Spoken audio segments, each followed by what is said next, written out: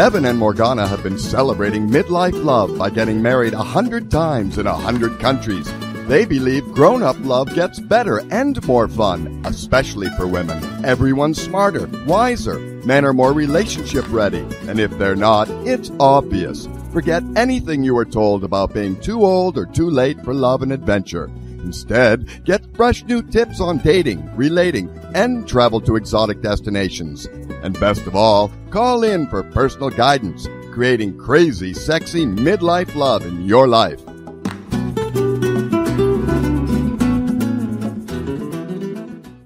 Okay, so welcome to Crazy Sexy Midlife Love.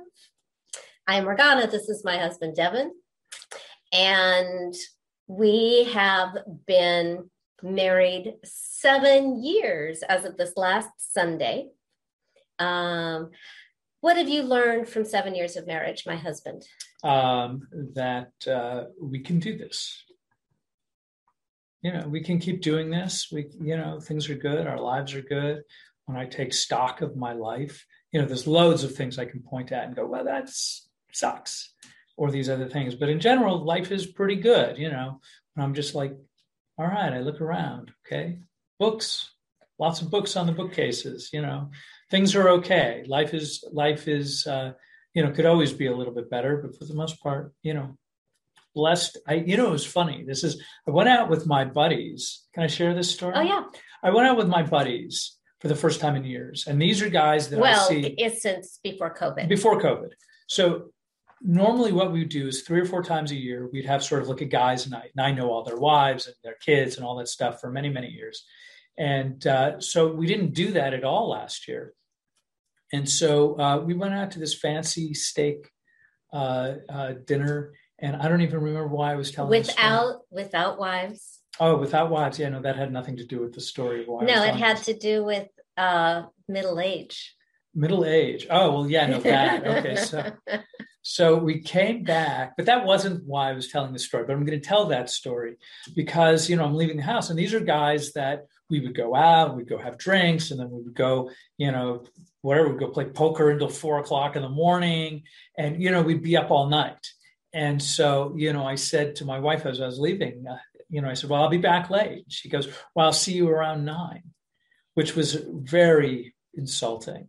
And true. Because I ended up, because it took a half hour to get home and I got here at 9:30. Yeah. So we were all sort of like, okay. Welcome to middle age. Bedtime. Party late. But that wasn't 9 p.m. the story. That wasn't the story. I can't remember what the story is though. So middle-aged, more middle-aged. Right. Doubly middle-aged. But happier. That's what nobody told me. I actually find this whole aging process to be way more amusing than I anticipated. And I like older people more and more. Yeah, no, I do too. Yeah. Why is that, husband? Well, because there's just a different intensity level on things. A lot of the intensity about things and pieces, you've already walked through most of this stuff. Financial insecurities and just general logistics of life. The first time you do it, everything is highly charged. And then maybe a few subsequent times it's sort of highly charged. And all of a sudden one day you wake up and it's just more of the nonsense, and you just walk through it and it's fine. And when things are highly charged, because really dramatic stuff happens, especially over the last year, illness, financial anxiety. I mean, all of that still happens, but there's more water under the bridge. There's the sense of, I have survived a lot of stuff before. I can get through this. It's just different. I also have an appreciation for the wisdom of people who've been on the planet a really long time that, man, did I not see when I was young. And, all those movies, those teen movies that we grew up with where the parents are just the know-nothing comical characters. And I'm rooting for the parents now. I have a lot more empathy for the parents. Right. Well, because who wants to be the boring slug who says no? But usually the no part is the part that's actually the most useful. Right. It's like not now, wait another day or another week or another year. Don't do that stupid thing. How do I know it's stupid? Because I did it. Right. But ultimately that's the problem. Ultimately, the problem is that you don't know any better, and it feels good in a moment, and you want to run with the feelings and all that, like that. Exactly. Like, ooh, let's shimmy over this feeling and these things, and we'll run out and do it. And yeah, it makes for a funny story, but it doesn't necessarily make for a happy life or a consistent life. And just to be fair, like we run after feelings and adventure all the time now. Like that's why we love to travel, and I love to try weird things that might scare somebody else. Go to Azerbaijan. Where? Okay, great. I just there's still plenty of room for fun and adventure and excitement and experience. So we're not dead, but there's less unintended consequence on the other end. Does that make that? You know what I'm talking about? Well, the less unintended consequences happen because you are much more mindful of the consequences, for starters. Yeah. You're much more mindful that the things that can go wrong. So you're more likely, even if it's in a small way, are going to make your decision consciously rather than unconsciously, which I think is really important. In other words, if you just make a completely unconscious decision, hey, that girl over there is the cutest girl and I want to make her mine. Great. That's a wonderful thing. But then if you speak to her and you find out that she has like clearly a host of problems that you may not be equipped or want to deal with, and then you say, oh, but it doesn't matter because she's cute and love conquers all, then that's where that's the rub. I was the girl who was, I will save him. I will make up for all the pain and love he never experienced before. Right. He's a disaster. I see a project. And right, but he's your disaster. Right. You're claiming his disaster. There came a time where it's just like life is too short for other people's disasters. I've been on that ride. I can write the dissertation. I don't have to do it again. Right. And it's not fun anymore. It's exhausting. And it is exhausting. So the reason I want to bring that up is, and our guests are here, so we will introduce them in a second. We're talking about crazy sex and midlife love, and here we're sounding like really boring fuddy-duddies. But the thing is I think that we get to play more now because we don't have to pay as high a price on the other end, because we've already paid those prices, so we don't have to go on those bad rides anymore. And now we get to just do the amazing, miraculous, cool stuff that we know is going to make us happy together. So maybe we should introduce and admit our guests. Yes. So and then do that. Okay. I am really, really excited about today's guests from both a personal perspective and also because I think that they're going to be great for the show. And I'm really, really interested to hear what they have to say. But so we are bringing on Noah and Babette St. John. I know Noah better because I've known Noah personally for about 15 years. He's a coach like I am. And we met at a live event of a mutual coach of ours 15 years ago. But here's what's so weird. Okay, so he's a dude and I'm not. But he and I both danced professionally for the Boston Ballet Company. But wait, there's more. Then we both got degrees in religion from small liberal East Coast colleges next to each other in the Pioneer Valley in Western Massachusetts. But wait, it gets better. And then we became failed actors. And then we became successful coaches, which, So does he have a degree in waiting? Yes, apparently. No, you should admit him, and then you can have this conversation so he knows that we're here. I want to introduce him professionally now, and Babette both, because I know Noah better, but that doesn't mean he's more important than Babette. So let me introduce Noah St. John, is known by many as the Millionaire Habits Coach, and he is CEO of SuccessClinic.com, a global peak performance and business growth company. Babette St. John is the Client Success Director for SuccessClinic.com. And together they work with Hollywood celebrities, 8-figure company CEOs, professional athletes, executives, entrepreneurs. They help their clients create healthy boundaries, improve communication, and get more time away from work.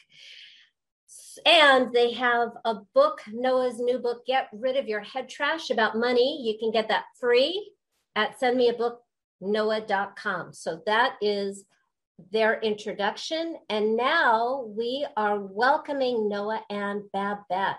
Nice. Hi. Hi there. Hey, it's been a while. Noah, Babette, meet my husband, Devin. Hi, Devin. It's very nice to meet you. Great to meet you. Nice meeting you. So we just celebrated our 7th wedding anniversary, but you guys win. You beat us 10 years. 10 years. Whoa. Yeah. Yep. Very exciting. Yes. What is, and you've got like your big, gorgeous house in, I think, Ohio or something. Northeast Ohio. Yeah. Yep. Beautiful, beautiful, beautiful. Yay. Life is good. Yes, it is. Yeah, life is good. So you published a piece on 10 things that you learned from 10 years of marriage. And I was like, oh my God, I need to get you guys on the show.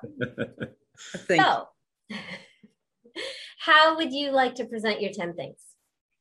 Oh, well, however you'd like to do it. I mean, we can talk about each point. We can, discuss however you like. Whatever you want to do. We can dive right in. How about we start with one?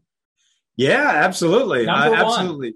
So lesson number one, what I said about the 10 lessons that I've learned from 10 years of marriage, the first and most important lesson is find someone who gets you.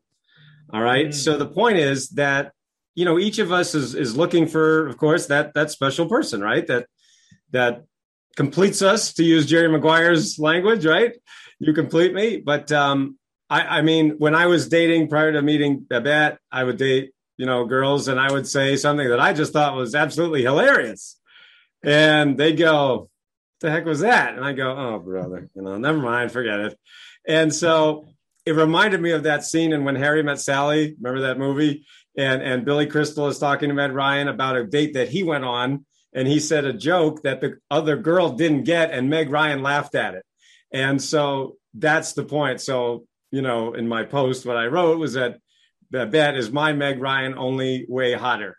So anyway, so expertly played. Thank you so much. Right. Well played, true, all of that. Yes. Exactly. And so, I mean, that's what we're all looking for. So again, I'm speaking to the people, of course, who, may be looking for that special someone. And if you're already in a relationship, well, naturally, you got to make sure that it is, someone who gets you, because, hey, we all have our quirks, our things that we think are funny, and maybe others don't so much. Another, by the way, a great way to do this is through what women very often do, and men, I don't know if they do it enough. So maybe I'm speaking to the men here more than the women for the moment, but is make sure you test them. Okay. And here's what I mean. Women are always testing men, right? Devin, you know this, and every man listening to this program knows that. We're always getting tested every day, no matter how long. But it's a secret. I think it's a secret. The women think it's a secret. Oh yeah, right. It's so subtle, right? And so my point is that that was the test, is the joke test, but also the rap test, because I love doing rap. And one of the tests that I would do is when I would do a rap, what was her response? And usually before Babette, their response was, and I went, okay, forget it. He's a great rapper. So I was in the car. So we'd been dating for a while, when we met and we were dating. So I put in a Will Smith CD and I said, okay, this is the big test here. So I started rapping to Will Smith, right? And which I just do in my sleep anyway. And so I was like, okay, this is it. Right. And then at the end of the song, I looked at her. This was in the car, right? So I'm like, oh boy, this is it. And she goes, oh my God, that was so awesome. Can you do that for my son? And I'm like, sold. Done. So that was it. Yeah, he's a great rapper. Well, anyway, so find someone who gets you. That's lesson number one. Did you have any criteria on sort of like how to know when somebody gets you?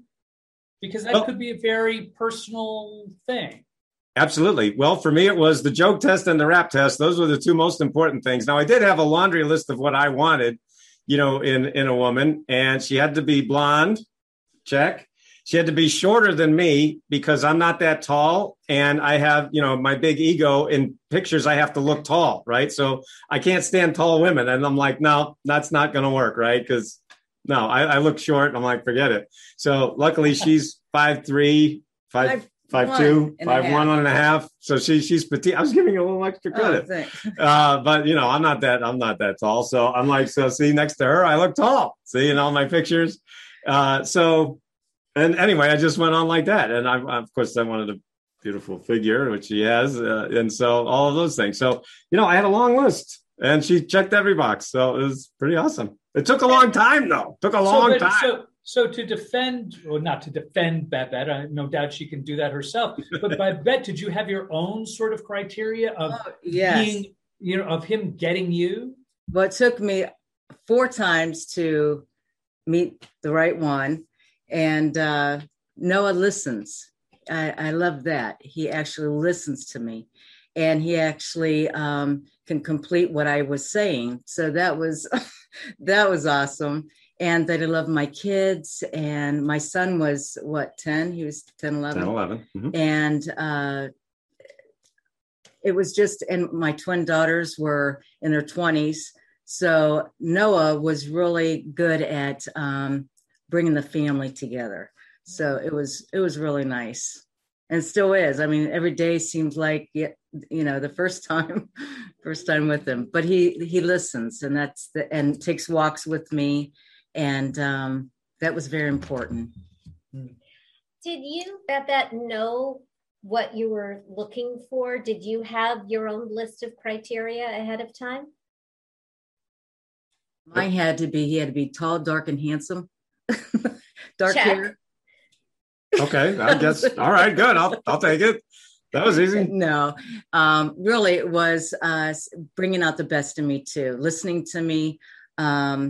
My kids were in a lot of. They had some health issues, so he was a great supporter, and listening to my kids. I mean, he's a great. I don't want to say helper, a supporter, and makes me laugh, makes me smile, but takes the time with me. That was very important. I have a question getting off our top 10. What needed to change within each of you to make you ready to find your person? Yeah, for me, Morgana, it was really a question of I was accepting crumbs. I was really accepting crumbs. And that meant that, if any girl paid any attention to me whatsoever, that was it. And because as a kid, in my teenage years, I had Coke bottle glasses. I had a face full of acne. I had not shoulder length hair, but shoulder width hair. I was a skinny, scrawny nerd. And so I couldn't get a date to save my life. And so I went through that awkward stage from age 15 to 40. And so basically I had no self-esteem at all. And so when I was right before I met her, I was in a very, very abusive relationship. She was abusive to me, and not physically, but mentally and emotionally. And I was with her, and this sucks. I was with her for 4.5 years. So I took that shit for 4.5 years because I had no self-esteem. And so this is one of the messages that we, when we work with couples, like we do something called the couples retreat, where we actually work with couples to help them improve their relationships, their marriage, get that spark back, whatever that might look like for each couple. But my point is that, that was one of the things for me, having no self-esteem. I just accepted crumbs. And so I was in this god-awful relationship for 4.5 years before I finally got the courage to leave her. And so for me, it was saying, who the hell am I? And why do I have to accept crumbs? What is that all about? Why do I always get the short end of the stick? And of course, it was me accepting that, right? And it's so like a negative affirmation. Exactly. And so I had to work on myself, doing all the inner work, of course, that I have been teaching other people for 20 plus years. Isn't that annoying? It's annoying as hell. It's the worst in the world. So anyway, that's what it was for me, was doing all that inner work. Because, and I'll be honest, I really, really hadn't focused on relationships. I was really focused on my business and growing my business. And so when I was with that person, that's what I was focused on. But of course, ironically, my business sucked too, right? So that nothing was working. It was all awful.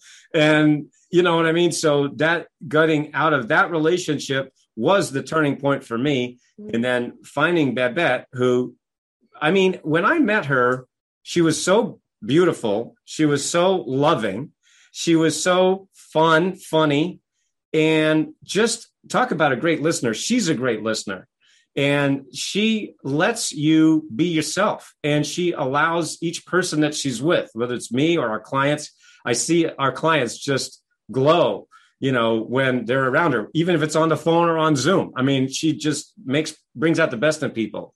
And she's always done that. I mean, since I've known her, and I'm sure since long before I knew her.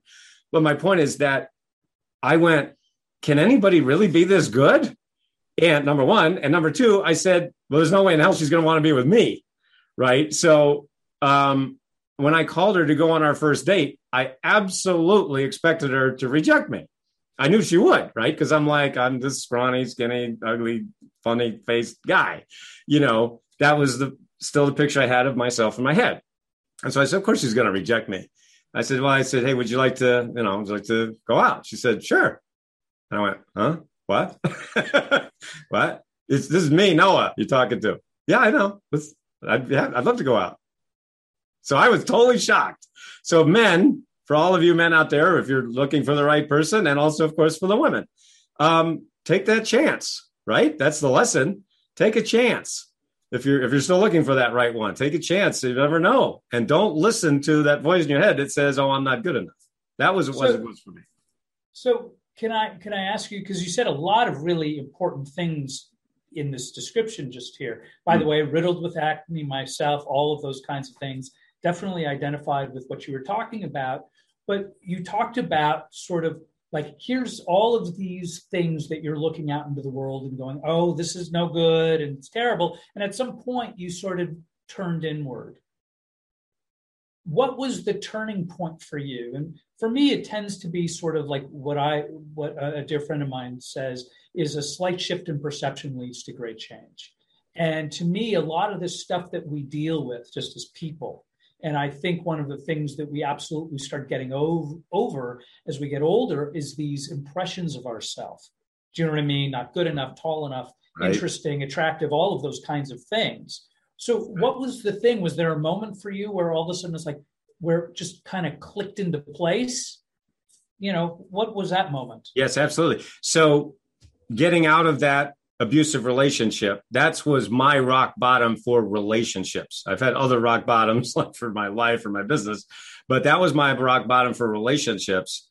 And the other thing, of course, as I mentioned, my business and my relationship was very tied together. So she actually put me in $40,000 of credit card debt, which again, I allowed that to happen. So I'm not playing the victim. I'm just saying I was dumb enough to stay in that relationship for all that time and let her take advantage of me. So again, the lesson is for all the men and all the women is you've got to realize, which I did not. I did not realize that I had any value. I really had no person there ever to show me that I had value. So when I met Babette, and she is the most loving person that I've ever met, and she saw me and saw value in me, it was really hard. It was really hard because it had never, and I was 40 years old. I was 40 years old when I met her. So it was a long time of shit, of nothing, of awfulness. And so I guess to answer your question, Devin, so the inner work that I did, the main thing was, yes, I definitely used my own affirmations method, Morgana, which you mentioned earlier. And of course, I've written lots of books about here. These are some of the books that I've written. The book of Outformations and outformations.com, for those of you who aren't familiar with my Outformations method. But I did, of course, use Outformations. What was funny, and you did too. And what was funny about that was, as I mentioned earlier, I just hadn't been using them in my relationships. I just forgot. Isn't that ironic, right? It's like, hello, I teach all these things, and I forgot these are for myself. So once I started forming, and by the way, I was also living in New England at the time when I left that other relationship. So I had to move here to Ohio, and that didn't make any sense. Like, because I knew one person here, a friend of mine, Scott, who we're fellow speakers. We had spoken at an event, and he said to me on the phone, we're talking on the phone. He said, "Wait, why don't you move to Ohio? It'll be fun." Yay. And I said, Ohio, fun. I'm not getting it. I don't get it. But something inside of me, right, just said, dude, you're supposed, that's where you're supposed to be. And I'm like, what? That doesn't make any sense, right? So again, what's the lesson? The lesson is, hey, sometimes you got to do things that your head say doesn't make any sense, but your gut or your instinct or your higher self, whatever you want to call it, says, yep, this is where to go. And I got here, and I did. I knew one person, my friend Scott. He introduced me to one of his friends, and that friend introduced me to Babette. So literally, it's 3 weeks after moving here that I manifested. And we've been together ever since. 14 years now. That's amazing. That's an incredible story. Did you at least move to Cleveland? Hell no. No. I moved to the wonderful city of, we're now in is North Canton, but prior to that, it was Norton. And then we bought a house in Greene, and then we just bought this. Well, it's a 6,000 plus square foot. We have to call it, a mansion, basically. It's like a Barbie house, and we call it Success Manor. Because with a heart-shaped tub. I saw the photo. I know, right? A heart-shaped, what's a jacuzzi tub even? It's pretty awesome at the end of a hard day at the office, you just go to the jacuzzi tub, the heart-shaped jacuzzi tub with the wife. And a steam shower. Pretty awesome. A sauna. A koi pond in the back. So all of a sudden, I was sort of tongue in cheek when I was talking about Ohio just a moment ago. All of a sudden, it doesn't sound all that bad. So, I know, right? I know. It's amazing. Are you a big football fan? Because isn't that where they have the Hall of Fame? Yeah, we're 10 minutes right from the Pro Football Hall of Fame. It's a wonderful thing. In fact, my dad's going to be visiting soon. We're going to have a father-son time at the Pro Football Hall of Fame. So any of you watching or listening to this program, Pro Football Hall of Fame, it's a great if you're a football fan, it's Mecca, right? It's a great place. They do a great job. Excellent. I have family in Ohio, so that's where my father was for his final years. It's a gorgeous, gorgeous state. Yes. We love it. Especially when I'm in LA and you go to Ohio and it's not a desert, it's green. There's green stuff there. We have lots of green here and, birds and butterflies and in the backyard. So we say all the time, this is pretty awesome because we were thinking about going to Vegas or someplace and we're like, why? This is pretty amazing. So yeah. The winters aren't even bad. Not anymore. So, lesson number 2. Oh my God, that was just one? Holy crap. Yeah, holy crap. All right, we better speed this up because, oh my God. By the way, we have 7 minutes to do the other 9. No, that's right. kidding. Exactly. That's all right, ready? All right. Well, anyway, lesson 2 is what I said is laugh together. And that, I don't know any relationship, gurus, experts who would not say that, right? Laughing is, it is. Healing. It's the best medicine. There's no way around it. And what I wrote in my post, for those of you curious, is, we don't exactly have the same sense of humor. Like, for example, I grew up on Monty Python, and she's like, what the hell's a Monty Python? What? And I'm like, what? I was. Yeah, I showed it to her, and she's like, I don't get it. And I'm like, I tried to explain it to her. I'm like, I watched it. You pretty much had to be there in the 70s. Like in the 70s, it was hilarious. But now it didn't quite age as well as you think, right? So the point is, you got to make sure that you find things you laugh about together. So we do. We find, we watch movies and TV shows that we laugh together. And if we don't laugh together, we just find something else. It's not worth it. I think it's hilarious. Well, it's not, I don't get it. But we can go to the store find something else and have fun. It's connecting with the right partner. And like I said, it took me a while to find someone with that has those qualities, but every day is an adventure. But find things to laugh about. That's the thing. Find things that make you happy, because it's very easy to focus on things that get you depressed, right? I mean, just turn on the news and it's easy to get depressed. So just find those things that make you smile, that make you laugh, and then do them together. So can I ask Babette a question? Sure. What was the thing, like, when did you know? So all of a sudden Noah shows up just out or Steve, whatever. You can go. Sorry, I don't know where that came from. And I knew that. Steve! It is. Go ahead. I'm sorry. No, it's quite all right. When did you know? He married. We had a marriage ceremony where I was called by a totally different name. No. Yeah, in Nice. the medieval one. Nice. Well, that wasn't by me. Okay. That was by our Latin Vulgari hosts, which would have been pretty terrible. Yeah, that would not have been good. Right. So moving on. How did you know that Noah was the guy for you? Was there a moment in the dating? Like, how soon did it? There was a moment. The very first time that I met Noah. First of all, I love the name Noah. I love the Bible, and I'm very spiritual. And I never met a real Noah, and so he had a purple shirt on. And the very first day I met him, I swear it was like angels singing. There was just a light in the doorway. I'm not making it up. And he had this purple shirt on, and he just glowed. And I knew from that moment on, I fell in love with him. So this was before he asked you out. Right. Well, on the phone, when he was talking, I loved his voice, because you can hear in someone's voice the tone and a little bit about a person, right? And I have intuition. So talking on the phone, there was just an awesome feeling, in his voice, and I could hear him. That when he goes to speak, I love listening to Noah, and I could hear him say the same thing over and over and over again. But I love his voice, and I think that's very important too, is to find things that you love about the person and keep them. You know what I mean? Like when you get upset at each other or something like that, you just think of those awesome things, the voice or the cute things, and then it's not so bad. You know what I mean? I agree. Does that make sense? Makes perfect sense. Okay. Sounded good to me. But I like having a halo. Why not?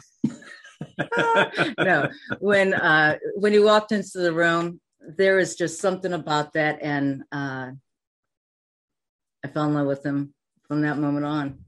What can I say? Yeah. I swept her off her feet. Yeah. Did you have a similar experience, Noah? Well, I mean, I knew she was very beautiful. And like I said, I never thought she'd be interested in me. So I absolutely thought she was out of my league. So, I mean, I was very attracted to her. And then as we were talking, I'm like, I really liked her. So those are two different things, of course. You can be a very good looking person, whether a male or a female. And then you start talking to them, and you're like, not so much, right? And so I'm sure we've all had that experience. So my point is that she was very beautiful on the outside, physically and looks, but then as I got to know her, she's even more beautiful on the inside. She's the most loving person I've ever met. That's very rare. And he took me on walks, and he got to know me. Nobody really listened to me before, and Noah took the time and knew the inside of me, and cared about what I thought about, and. Babette, do you think because you are really beautiful that men just kind of would stop there in your past? I think that, I had a lot of people attracted to me, but not really. I'm a giver, so I give and give and give, but nobody really gave back to me. And Noah's the very first one. She was with a lot of takers. Yeah. Another thing just occurred to me is that it may not have been safe to receive from other people, and Noah created a safety to allow him to give to you and for you to accept it. Right. And Well, what's unique about Babette is because she is so beautiful physically, most times when you have a very beautiful woman, women hate her.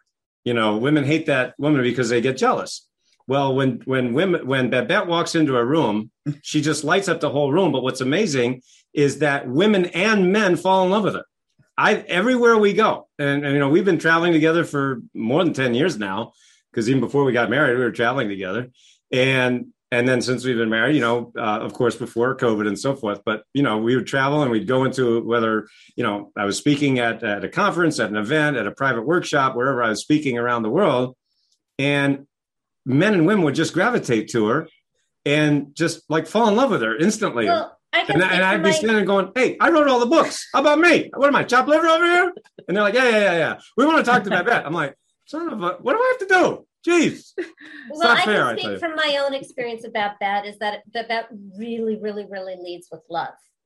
So she's just so generous. It's like, oh my God, I'd never met you before. And I feel like you already love me, was like my first experience of you, Babette. Right. Well, same with you, Morgana. I connected to you just like that when I met you. So clearly, you look great. You look the same. I love your eyes. You look beautiful and happy. So let's make this more about the audience again. Let's get back. Oh yeah. Right. We have a show. Okay. What is number 2? All right. So I'm going to put 3 and 4 together. Okay. Okay. Oh, right. 4, we did 2. 2 is laughter. 3 and right. Okay. So 3 and 4 is about comparison. Now, everybody says, don't compare yourself to others. I say, compare yourself because number one, we do it anyway. I mean, social media is that. And so we're always on social media. Right. So here's what I say, compare, but compare strategically, meaning if you see a couple or people or whatever, on social media and they're doing something that you want to do, then instead of saying, oh, I'll never have that, say, how can I have that? Right? How can we do that, honey? Right? So let's say that's what we do. And we do that, so let's say they're visiting Aruba or Puerto Rico or whatever the heck. Right. And you go, hey, honey, would you like to go to Aruba? Yeah, sure. Absolutely. So, all right, let's schedule it. Right now, of course, I understand that that's not always applicable. Right. You can't always do that. But what I'm saying to you, and that, of course, this is what we work with our clients on. Right. If that's a goal you have, well, let's put the plan together to make the goal happen. Right. Because if otherwise, it's just a dream. Right. And then but the worst thing is to let the dream devolve into jealousy and envy. That's the worst sort of comparison. Right. So comparison stupidly or non-strategically leads to envy and jealousy. That's what most people do. They don't realize they're doing it. Of course, they're not doing it on purpose. So the point is, I'm saying compare, but compare strategically, meaning, hey, I want that too. Honey, what do you think? Would you like to do that? Or would you like one of these? Or would you like to try that? And then, if it goes over well, fine. All right, then let's put a plan together to do it. Put your plan and get a goal. And if you need help, you can come to people like us. They can go to you, whoever it is. They can get a coach. They can get help for it. We have online courses. We have our couples retreat. We have Millionaire Habits Retreat. Lots of ways to help people reach their goals. But that's what I'm saying is compare, but compare strategically. What I got to say something. What I love about Noah's programs and when we're coaching couples and stuff is that how he gets people to actually see inside themselves and also see the beauty in the other person that maybe they first seen back in the day, but bringing it out like COVID. Okay. A lot of people were in the same building, same home, seeing each other 24/7. Mm-hmm. And Noah has a way of, we brought a lot of people together so they can see, and even their kids, the family, they became closer because seeing how that person's feeling is what I want to say. And because you're with them 24/7 and there's ways, there's unique ways and things that you can do to actually bring out the best in somebody instead of being irritated about the little things. Right. Exactly. So of course that leads to another question. And I know we're going to get back to numbers 5 and 6 soon. What do you suggest couples do to sort of bring that love back out from each other? Well, it always has to do with what you focus on, right? What you focus on grows. So if you focus on what you hate, guess what you get more of? What you hate. If you focus on what annoys, if you focus on what annoys you, you get more annoyed. So you got to focus on, just like when you were starting to date, when you, at the beginning of dating, everything's magical. Oh my God, this is great. This is great. This is great. This is great. Then you start to live together. And you're like, boy, I wish they'd pick up their socks. Boy, why do they squeeze the toothpaste from the middle? What kind of an idiot squeezes the toothpaste from the middle? He squeezes it from the end, right? Exactly. I knew that was going to be one of them. I did that on purpose. I knew that. You see what I mean? So there you go, right? Why do you have this? You see, and you start to focus on the annoyances, and you forget all the things that you love. So, I mean, and that's just, honestly, it's a conscious effort, because boy, isn't it easy to get focused on the wrong things. You bring up an interesting point of being conscious. Mm-hmm. I think personally, it's one of the things that is critical to not only to relationships, but living well across the board. Because I think that so much of the mistakes, at least if I think about my own history, most of the mistakes I made were almost solely based on me reacting to a thing and trying to fix it in sort of like almost a desperate mode. And I found that sort of that consciousness, the awareness of how is my relationship manifesting today? How am I treating my wife in this moment right now? Those seem to be the much far and away greater solutions to things than, shall we say, oh, I got to run out and buy flowers to fix it. Exactly. Right. Which has never fixed anything ever. But had some flowers after a fight. Right. Flowers after a fight, maybe for 2 seconds or something like that. How do you use consciousness, and certainly Babette and Noah, how do you guys work at it? Well, I think you said it very well, Devin. And again, one of the things we work with our clients on, in the couples retreat and in our online programs is exactly that, is becoming conscious, becoming aware. And we use the word focus. It's what you focus on. What you focus on grows. It's just that simple. And so if you focus on annoyances, you'll certainly find them. I mean, it's very, very easy to find things that annoy you about the best of us, the saints, if you'll forgive the pun, because we are saints. But anyway, Oh, that's right. St. John. We are saints. Yeah. But anyway, you know what I mean? So you've got to consciously shift your focus, which is hard. I mean, it doesn't have to be as hard as some people make it. However, I'm sure we all know couples or individuals who, are always saying to either, us as counselors, coaches, or to their significant other, how come you always this? And why don't you ever that? And it's like, well, that some of these things aren't going to change. If they squeeze the toothpaste from the middle, that's probably what they're going to keep doing. They lose the cap. They lose the cap or whatever. So, it's like, what do you want to do? What are you going to focus on? So, I mean, that to me, that's how we look at what you're using the term consciousness. Oh yeah. And that may be why our relationship is happy, is that it feels easy to look at Devin with gushy rose-colored glasses, because I've been doing it so long that it's just habitual. It doesn't take effort. Right. But I think that is, in the end, what love is like a positive bias.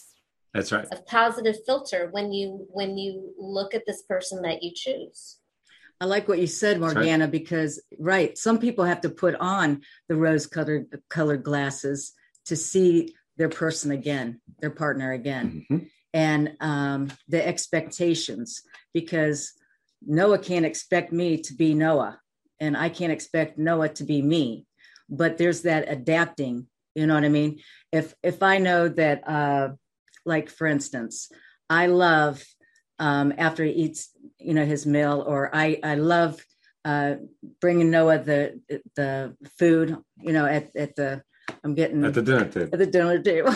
Yes. Welcome to Midlife Love. Yes. But what I want to say is make it easy on him, right? Mm-hmm. So my kids would come in and go, "Why are you taking Noah's plate?" This is when we first were together. And I said, because I want to show him, that's just an act of showing that I appreciate him.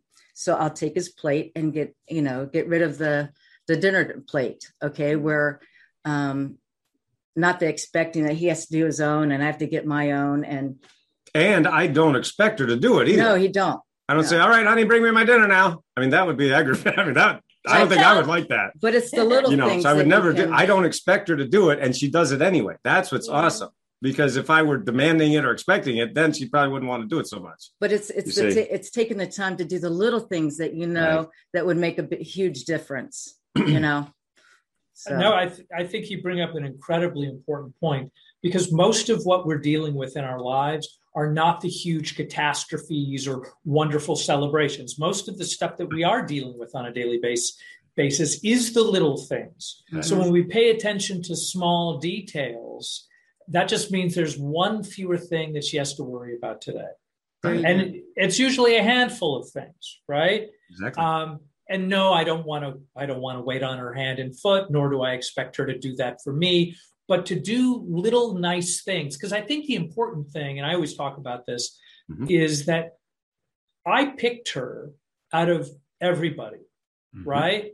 Not to say that I had an avalanche of possible, women. He had everybody. Right. I mean, just look at him. Come on. But the point is, gorgeous, like, Morgana. This is the person that I chose. So from that standpoint, she's sacred. And the more I treat the relationship sacred, the more special and confident she can feel within the relationship, where she doesn't have to worry about itty bitty little things. Do you know what I mean? Right. Where if I make a mistake, which I'm bound to, she's more likely to overlook it because there's already a longer list of things that I was attempting to accomplish that serve her during our average day together. Because I'm going to mess up, right? We all do. Right. I'm going to say the wrong name. I'm gonna do some ridiculous thing that wasn't intended. Please forgive me, by the way. But he's coming. So, but it's a process, right? And so sometimes the things I think will make her happy don't necessarily make her happy, right? And then I have to switch gears to find something that I think will serve her in a better way, to let her know that she's important. Exactly. That's why we're getting married 100 times in 100 countries, because I just need that depth of reassurance. Why not? Right. Why not? That's whatever works. Great. Why not? No, we're 25 weddings in. I get it. Okay. I get it. Yeah. So, I mean, it's just a thing. So are we on to, did we do 3 and 4? Yes, we did. Now it's 5. Okay. So what's 5? So 5 is something near and dear to my heart, because it is something that we call take out your head trash every day. Amazingly, I've written a book called Take Out Your Head Trash about money. And the link to the book will be in the show notes. Exactly. So it's sendmeabooknoah.com, very easy to remember. But basically, your head trash is the voice that says, I'm not good enough, right? And so every day, we all have to work on taking out that trash that says, I'm not enough. In fact, ironically, over 20 years ago, my very first newsletter that I ever sent out when I was in my 300 square foot basement apartment when I started my company, successclinic.com, with $800 in a book on HTML. My very first newsletter was called You Are Enough, because I realized that most people don't think they're enough. Now you see a lot of people talking about you are enough. I'm like, dude, I was talking about that 2 decades ago. So, whatever. Anyway, but my point is now what we talk about and what we teach is getting rid of that head trash that says I'm not enough. So I've basically written 15 books on this one subject saying, hey, you are enough, right? But we have to really get that because, for those of us who had a shitty childhood like I did, that can take a while. Well, I think that, so many people address so many issues, money, love, health, career. They're like all doors to the same room. And I think the core issue of everything is that feeling that we're not enough, not good enough, not smart enough, not whatever enough. I think that is the core wound of being a human being. So bravo. Thank you. Tuning into that. Well, and that's, like I said, I've basically written all these books because I needed them. And of course, a lot of people have said that, they've changed their lives. So anyway, so that's lesson 5. So, and lesson 6 is what I wrote, is that marriage is not 50-50, right? You hear this all the time. Well, marriage is 50-50. I'm like, where are you at? What planet are you on, dude?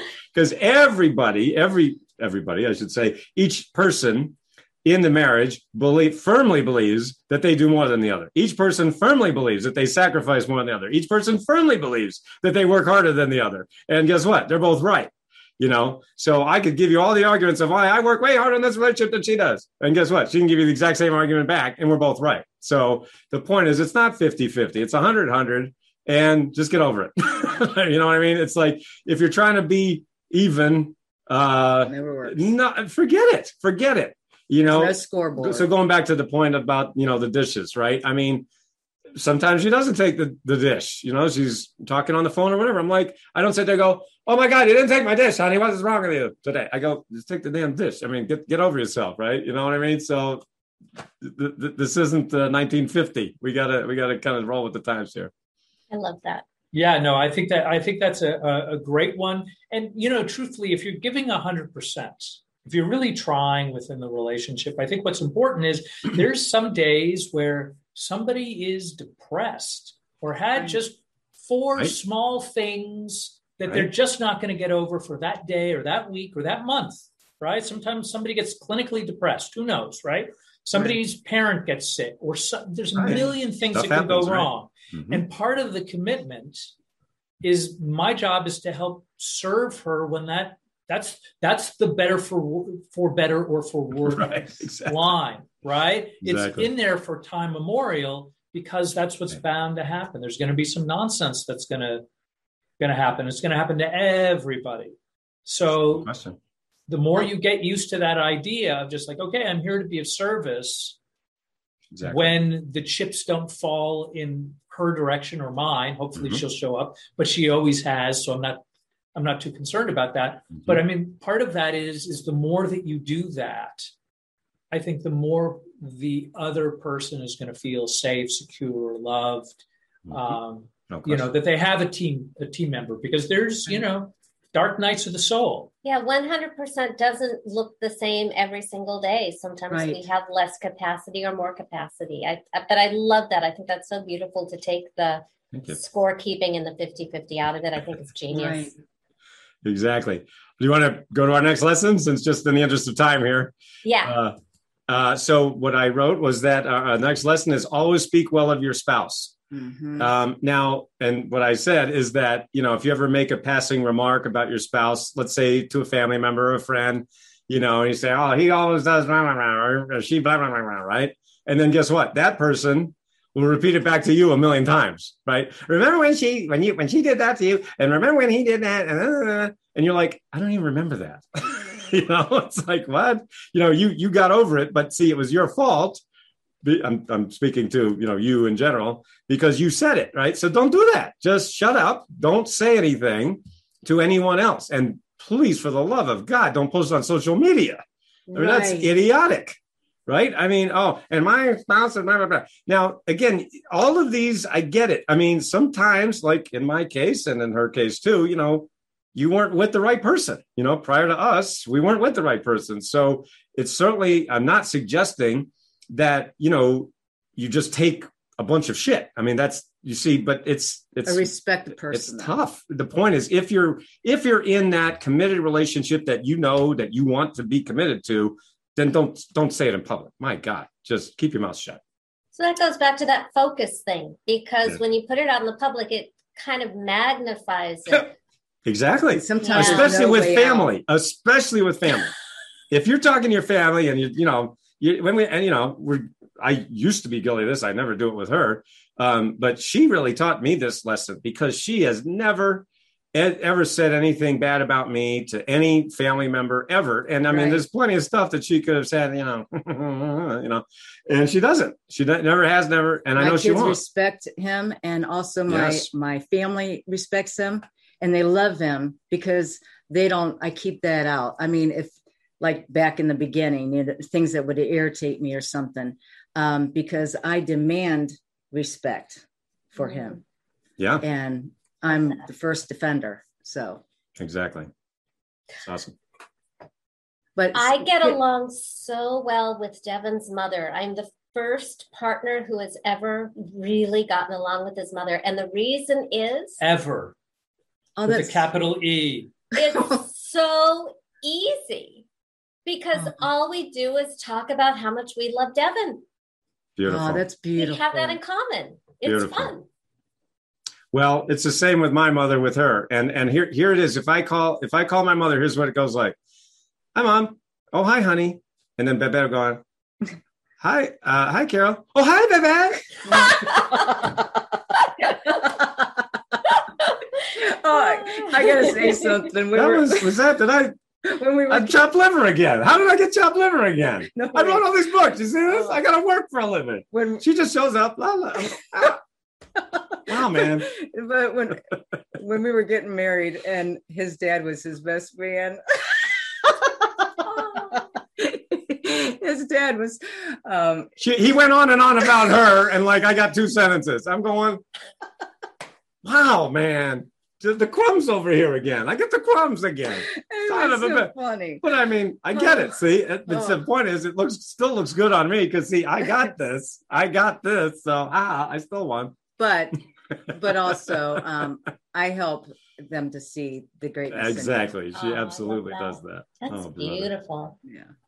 Oh, man. All right. So let's see. Moving on. So our next lesson is speak up when something's bothering you, but do it in private. Okay. So that's, again, what I'm talking about. Exactly this lesson. So these 2 lessons go together. So again, if let's say your spouse, your partner does something that, you don't like, talk about it to the person. Not in public. That room. Not in public. Right. Don't do it. Just keep your damn mouth shut.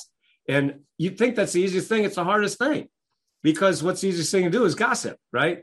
And blah, blah, blah. Because you get that, that immediate sense of, oh, poor you or victim or whatever. And everybody loves to play that card. It's the dumbest card to play. And it'll come back to bite you, I promise. And so I definitely learned this from her, is just shut up, keep your mouth shut, and go in private. But go in private. I mean, if something is bothering you, you don't just bottle it up and don't talk about it. That's not what I'm saying at all. Right. I'm saying just don't say it in public. There's a forum for everything, and that forum is not social media. Well, there is, when you talk about gossip, when you look at sort of like religion and things like that, every religion has a thing about not gossiping. Like it's forbidden because at some point you can't unring the bell. Right? You can't undo it. You can't undo it. That's exactly right. You can't undo it. And I think it's a really important one to kind of just keep that in mind. I mean, don't get me wrong. We've had our rows because, well, we're human. But it's not something that, you take it to, as you said, social media, et cetera. I think it's a tough one to overcome for the other person. Because now on top of sort of like, hey, maybe I messed up. Now you're dealing with sort of like the level of whatever potential humiliation may be piled on top of that. That's right. And it's an easy game to play, but it's a dumb game to play. And there's no winners. There's only losers. Real quick, it's just like, say, a husband and wife we had a couple like this. A husband and wife is always bantering. And then the wife would go and talk to her family, right? And then, we're going to divorce. He talks about divorce all the time. And then when you have a social gathering and they make up, the husband and wife make up, right, the family still remembers what had happened. That's right. Right. And then when you go to have the family, it's there's the elephant in the room, and they've made up, the husband and wife made up, but the family will hold that and give the gestures and exactly can't forget. And that's a big thing, is to forgive and to forget. Well, I think you can take it to a coach. The grievances, you take it to a coach, you take it to a therapist, you take it to somebody who's not emotionally invested. There you go. Not emotionally invested. Right. And not in the outcome of the thing. Right. Exactly. All right. So lesson 9, so we're on lesson 9 and 10. All right. So just wrapping it up here. So lesson 9 is be open to being wrong, because I say it all the time. I love it when I'm wrong, because a lot of times when I'm wrong, it means I'm growing, I'm learning, I'm transforming, I'm becoming a better version of me. So I say it all the time. I love being wrong. Now, there's some things that I'm not wrong about, but a lot of times I'm wrong about, for example, head trash, right? Like I think I'm not good enough, and she will come in and show me that I can do something that maybe I thought I couldn't do. Maybe I thought I couldn't overcome that fear or whatever it might be. So there are things that it's really great to be wrong about, that I couldn't do something or I'm not good enough, et cetera. So be open to those types of being wrong and acknowledge when someone's doing it right. Absolutely. Absolutely. Catch people doing things right. Mm-hmm. And then our final lesson is really to ask better questions, which of course, you knew I had to include that because one of the things I have been teaching for many years is affirmations. My affirmations, which we've already mentioned here on this program. You can go to affirmations.com and learn about how to ask empowering questions, which is my affirmations method. But the point is about asking questions that, that elicit better answers, right? Instead of why am I so dumb? Why am I enough? And so the point is the questions that can help you see yourself better, help you see your partner better, help you see your spouse better, help you see your world better. These are the questions that have changed people's lives, changed our clients' lives over the last 2 decades. I could give you so many stories from people who have overcome addiction, who have not committed suicide, who've not gotten a divorce. We had a couple in Germany that wrote to me years ago, and they said, we were about to get a divorce. We had the divorce papers on the desk ready to be signed. You can't get any closer to divorce than the papers are there ready to be signed. And somehow the husband heard about me on a program, heard about me on the radio or on YouTube or whatever it might be, found my affirmations method, taught it to his wife, shared it with her, and they started affirming using my affirmations method. They made up, they tore up the divorce papers. Now they're best friends. This was years ago. But so, literally, that's just one example of thousands. So the point is about asking better questions. I do argue. Okay. I go ahead. Because we're kind of out of time, but I do have one really good question for you. Yeah. Why is midlife love better? Well, it just goes back to that old saying, youth is wasted on the young. And I know it was for me. I'd love to get in a time machine and go back and tell my younger self, dude, just hang in there, man. You're going to get something pretty awesome. Too. So, but yeah, no, it sucked. My youth was awful. So that's why midlife love is the best, because you're just smarter and you got more seasoning under your belt. This was so much fun. I would love to talk with the two of you forever. It's sort of like a double date, which we'll have to do at some point. That would, if you're ever in this way, we'd love to have you come over. Well, as I said, I have family, so I will let you know. Okay, so that was great. Thank you so much.